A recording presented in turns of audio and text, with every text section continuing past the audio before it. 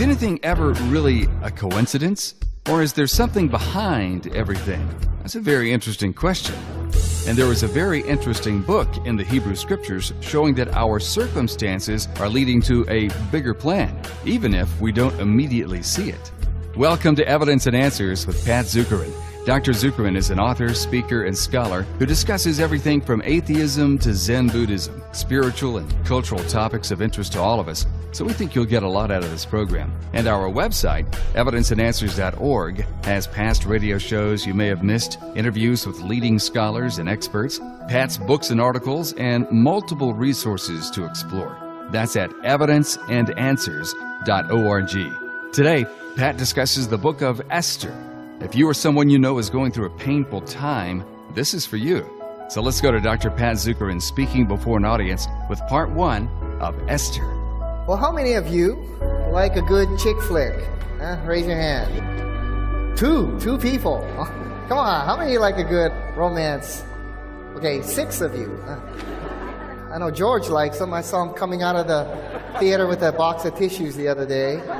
Come on, guys. I know there's more of you out there.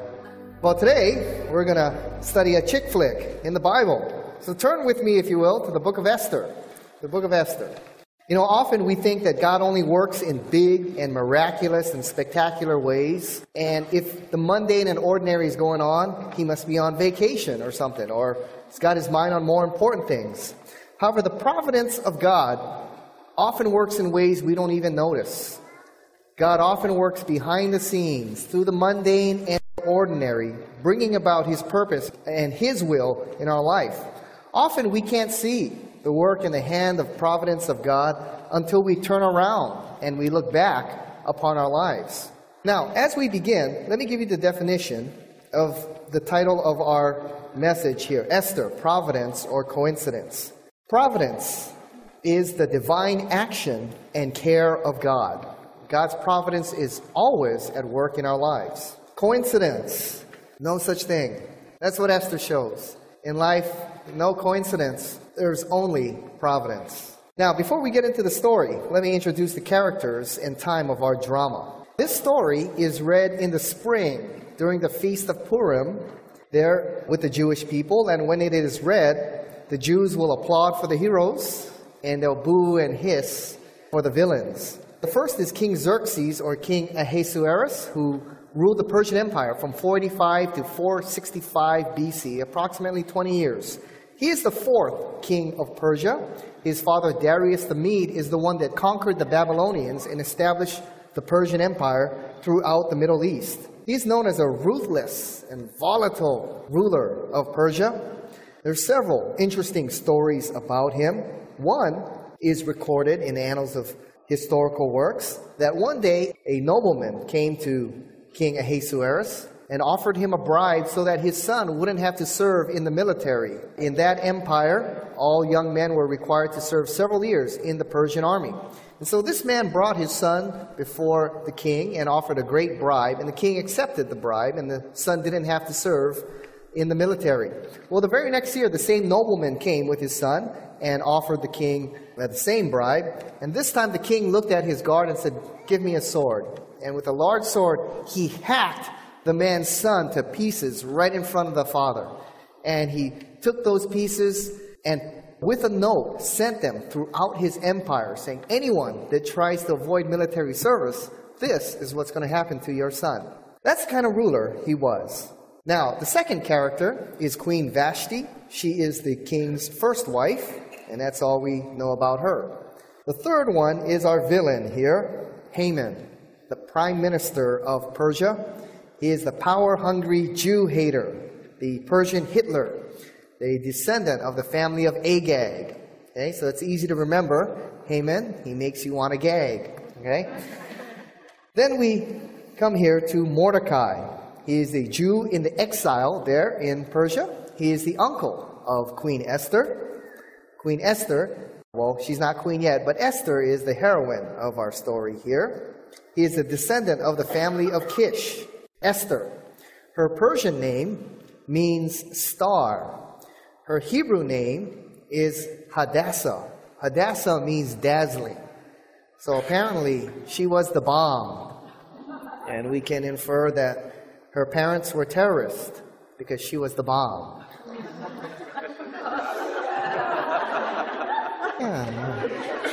Apparently a very beautiful niece that he was taking care of. Her parents apparently had died. The time of the story takes place during the Persian Empire, which ruled for about 200 years, from 550 BC to 330 BC. During the Babylonian Empire, which precedes the Persian Empire, the Babylonians, of course, conquered the Middle East, and they conquered Jerusalem. And Nebuchadnezzar would take the people from their land and deport them to different parts of the empire.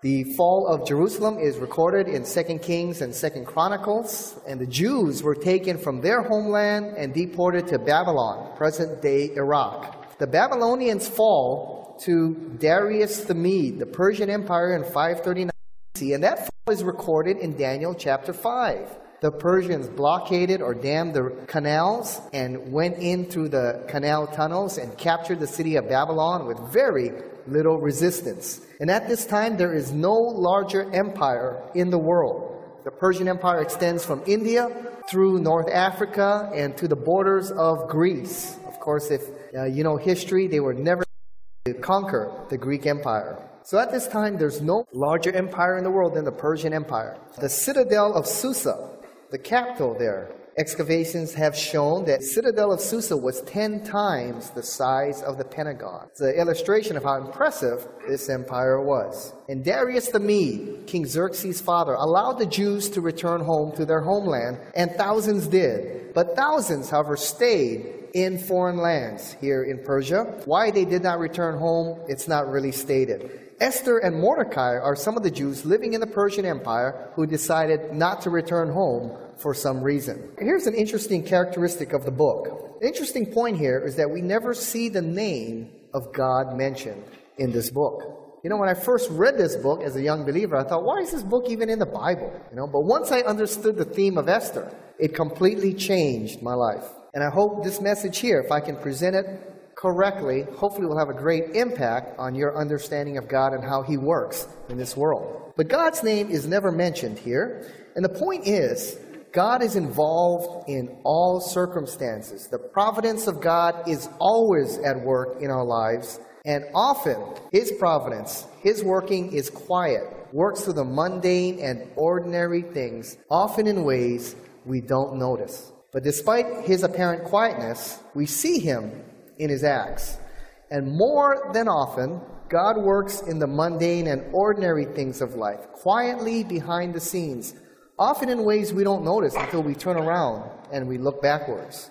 And that's what Esther illustrates. In chapter 1, it opens, the king throws a great banquet for all of his generals and his governors from throughout the land. And on the 7th day, it says in verse 10, he wants to parade his wife around, Queen Vashti, because apparently she's very beautiful. So he calls her out, and she refuses to come out. And so the king is greatly angered, and his advisors come up to him and say, hey, you can't let this happen. If word goes out throughout the empire that the queen stood up and disobeyed the king, women from all over the empire will disrespect their husbands and mass chaos will break out. So you got to do something. So he says, all right. So he deposes Queen Vashti. Chapter 2, they hold a beauty pageant to discover who will be the next queen, who will be the prettiest of all the women out there who can become the next queen. And here is a young, beautiful Jewish girl of the age of marriage. And she's there at the right place, in the right time, and she enters into this beauty contest. Hey, I don't know what they called it back then. Persian Idol, Miss Persia. So she enters it. Now, take a look at their preparation in verse 12 of chapter 2. When the turn came for each young woman to go in to King Ahasuerus, after being 12 months under regulations for women, since this was the regular period of their beautifying, 6 months with oil of myrrh, and 6 months with spices and ointments for women. Wow. Women, how would you like something like that? Huh? 1 year of being treated with oil and myrrh and spices. Make anybody look good. Make me look good. Man. All right, so Esther enters into this beauty contest, and she wins the favor of the king. Verse 15 through 18. She wins, and she is crowned the queen of the empire. Chapter 2 ends with this. Mordecai is hanging out there at the gate of the king. Apparently, he's got some kind of leadership role there, and he's hanging out at the gate of the king. It just so happens by coincidence in verse 21, in those days, as Mordecai was sitting at the king's gate, Bigthan and Teresh, two of the king's eunuchs who guarded the threshold, became angry and sought to lay hands on King Ahasuerus.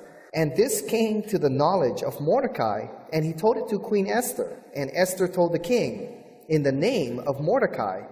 When the affair was investigated and found to be so, the men were both hanged on the gallows. Back then, the gallows, the Persians would put up a tall pole, and they would drive a stake right through the guy's heart. That's how they hung him, right on the gallows. Okay? And it was recorded in the book of the Chronicles in the presence of the king.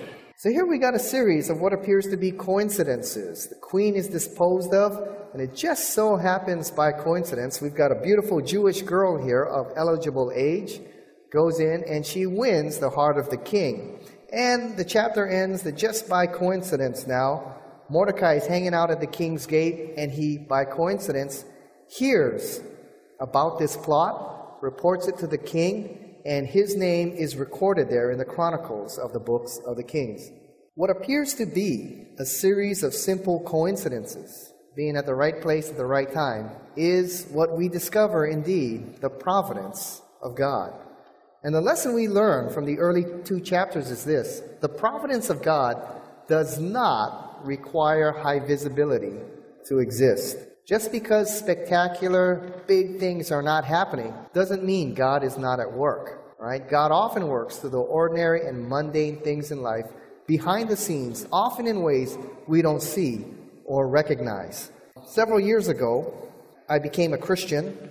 I was a senior in high school, and suddenly I started studying. Before then, my only goal was to become a local golf professional at some nice hotel here in Hawaii, live on my little boat in the Alawai, and be a golf bum, pretty much. That's all I really wanted to be.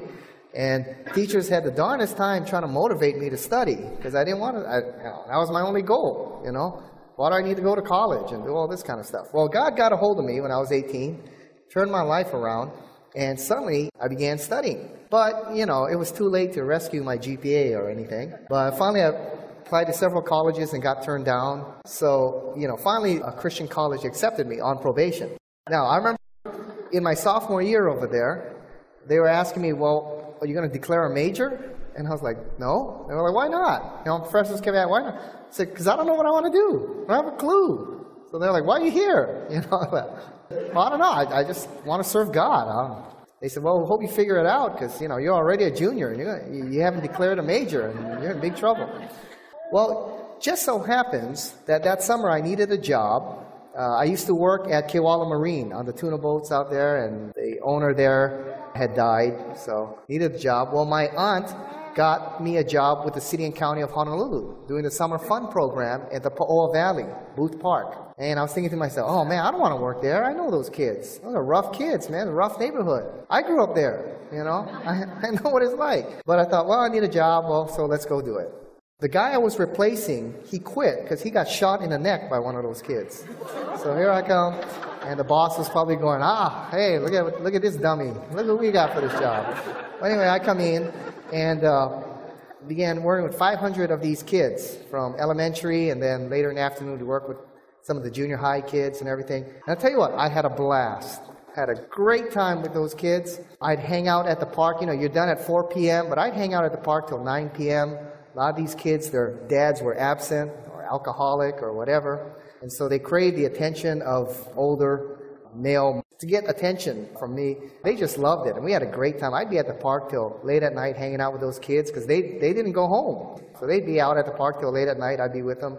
And when I had a chance, I'd share the gospel with them and things like that. Well, you had to be careful working for the state. You can't be too, out there evangelizing and everything. My boss would get in trouble. So I had to be a little more subtle about it.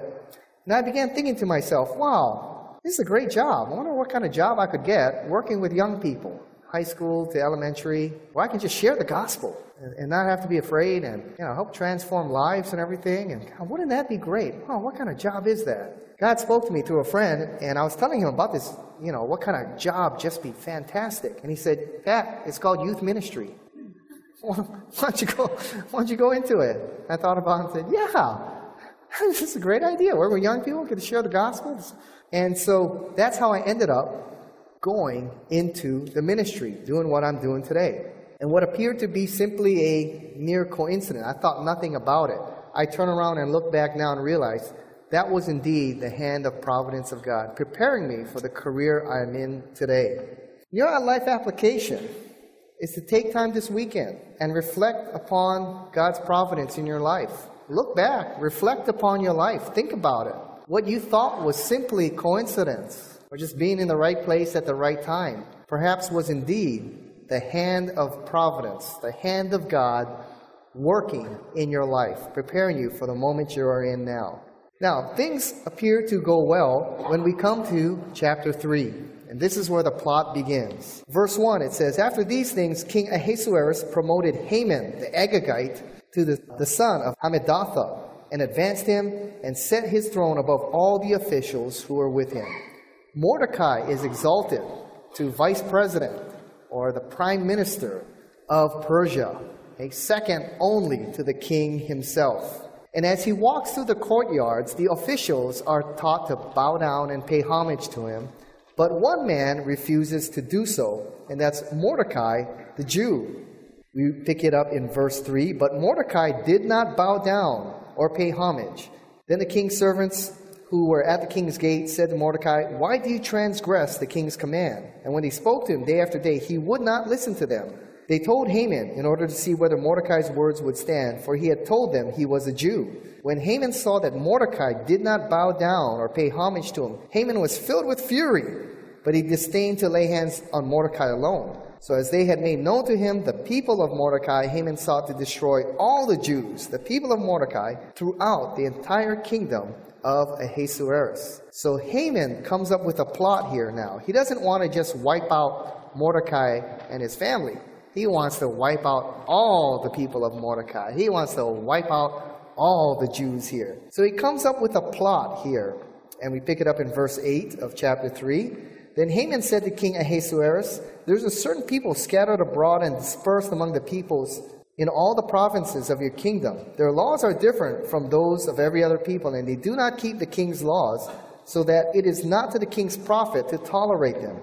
If it please the king, let it be decreed that they be destroyed, and I'll pay 10,000 talents of silver into the hands of those who have charge of the king's business, that they may be put into the king's treasury. So Haman comes up with a plot here, and he comes up with a false accusation here. He says, there's a group of people called the Jews. They live by a different set of laws, and they're going to cause trouble in your land. So allow me to wipe these people out. And in fact, he says, I'll pay 10,000 talents of silver for this to happen. Now, a talent is a pretty big thing here. Silver is the monetary metal of the Persian Empire. 10,000 talents of silver is equivalent to 750,000 pounds of silver. Apparently, Haman is a very, very wealthy guy. He said, I'm willing to put this much in to wipe out these people. And so the king orders a decree, gives Haman his signet ring, and the signet they press into clay underneath the decrees of the king, and the decree is irreversible. And the king grants Haman his request and orders the decree that the Jews be wiped out. This decree is given in March of 474 BC. Now at this time, God seems distant, maybe uncaring, even powerless. But he is at work even through what appears to be a tragedy, bringing about his purpose and the ultimate deliverance of his people. And the lesson we learn is this: God's providence is always at work in our lives, in the good and even in the bad. Though things look dark for the Jews in the Persian Empire, this is indeed God's hand of providence still at work, working through even a bad situation to bring about his purpose. Years or decades ago, I was in grad school in Dallas, and I came back to Hawaii, and I did my internship here. Not at this church, another church. And we were having a great time. The youth group, grew to the size of the congregation. youth staff there. We became best friends. Anyway, it's the best team that I had ever worked with, and it was great. And when my internship was wrapping to an end that summer, the leadership of the church came and said, "Hey, Pat, you got a few years left at Dallas. Why don't you come on back and come on staff here at the church?" And I said, "Oh, you bet. You bet I'll do it." And so we were making our plans already to have that happen. Well, what I didn't know is that one of the deacons had gone up to the senior pastor and said, "We want you to share the pulpit with Pat." Well, of course, he wasn't going to have any part of that. And so, unknown to me, a smear campaign went on, and all kinds of accusations were being leveled against me, all kinds. And I got a call from one of the leaders saying, "When the youth come to your youth group, do you physically beat the tar out of them?" And I said, "No." I said, "First of all, they're twice my size. Second of all, high school people, they're not that dumb. If they're coming to youth group and they're getting the tar beat out of them, most of them know better than to come back, But they're coming back week after week and bringing their friends." And he goes, "Yeah, I thought it was kind of ridiculous. But anyway, these are the things being leveled against you." And I thought, man, gosh, what is going on? And so I came back during my Christmas break and sat down, and apparently the leader got some of his men together, and we sat down, and they leveled serious charges on me. And I sat there in front of the deacons, and I was defending myself, saying this could not possibly be true because of this, or this, or this, or this, or this. All kinds of strange allegations. I was trying to go out with a junior high girl, or, this. I was beating up kids, and, Finally, after a couple hours, I said, you know what? I said, if you think I'm going to apply here, forget it, As I was leaving, the leader touched me on the shoulder and said, "Pat, let's pray for you." And so they prayed for me. And then as I was leaving, he said, "Remember, don't ever come back here again."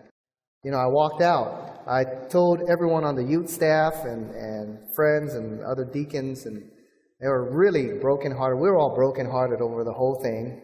And they still wanted me to apply. And I said, no, I said, I can't apply to somewhere like this. And I remember they were all there at the airport. Back then you didn't, you could go right to the gate and say goodbye. And we're all in tears as I got on the plane, and must have shed tears all the way back, that 6-7 hour flight, all the way back to Dallas. And I got back, I talked to my friends there at Dallas Seminary. I said, "What's the deal? I only went to serve God. What did I do to deserve this? The things I'm accused of, I didn't sign up for this. I came to serve God." And they encouraged me. They said, "Pat, stay with it, man. God's got a plan." I said, "God has a plan? This is part of God's plan?" They said, "Pat, God's in control, man. He'll work it out." God is going to work this. How are we going to ever overcome this stuff? Oh, man. Well, I went back to school, graduated, and got hired immediately by a church there in Dallas. Didn't even have to send a resume out. They knew about me, my work, and they didn't even have to send a resume out. They hired me, and I served as a youth pastor there for 8 wonderful years. Had a great time out there. Got involved in a ministry I'm involved in today, Pro Ministries. And, I'm not here to brag or anything, but God just kept opening doors after door. Now, got a nationally syndicated radio show. Work with a great team. International show now. I'm involved in speaking and teaching and preaching all over the world. Just came back from a wonderful trip in the Philippines. All of that. And I remember coming back maybe 5-6 years ago, and I was visiting an old friend from that old church. And I was in her shop, and she said, "Pat, hey, come over, take a look at this." Walked over, and she opened up a folder about that thick, and she said, "Here's all your support letters that we have kept for the last 15 years. They're all right here." And I said, "Wow, that's terrific." And she looked at me, and she said, "Pat, we were so sad to see you go 15 years ago, but you know what? That's the way it had to be." I said, "What do you mean?" She goes, "Man, it was a heartache for all of us, but God had a plan after all. If you did not go back to the mainland, you would have not finished your school. You would have not gotten to study under the great men you have gotten to study with. Dr. Norm Geisler, Ron Rhodes, Gary Habermas. Said you would have never gotten to know these men. You would have never gotten to write books with them and learn from them. You would have never met the supporters who support you now, you would have never hooked up with the different ministries. You would not be speaking around the world as you do now. You wouldn't have run into your radio team. None of that would have happened had you stayed here at our small little church here in Hawaii. 20 years later, now you're back with a wonderful ministry, but it would have never happened had you remained here. Even through that tragedy, God's hand of providence continued to work. Well, we are out of time, but there is so much more Pat has to say on the book of Esther. So we'll pick it up right there next time on Evidence and Answers with Pat Zukeran. And by the way, if you missed part of this program or you would like to send it to some friends or family, it's available right now for download at evidenceandanswers.org. Go there and browse audio, articles, and other resources on everything from atheism to Zen Buddhism. And if we've been a blessing to you or given you some good information, please consider supporting us financially. Pat raises his own support for Evidence and Answers, and we so appreciate whatever gift you can give. You'll help keep us on the air and online with some really good news and the evidence to back it up. Just click the donate button at evidenceandanswers.org. We would be so encouraged to hear from you today. We appreciate it. That's evidenceandanswers.org. And we'll see you next time on Evidence and Answers.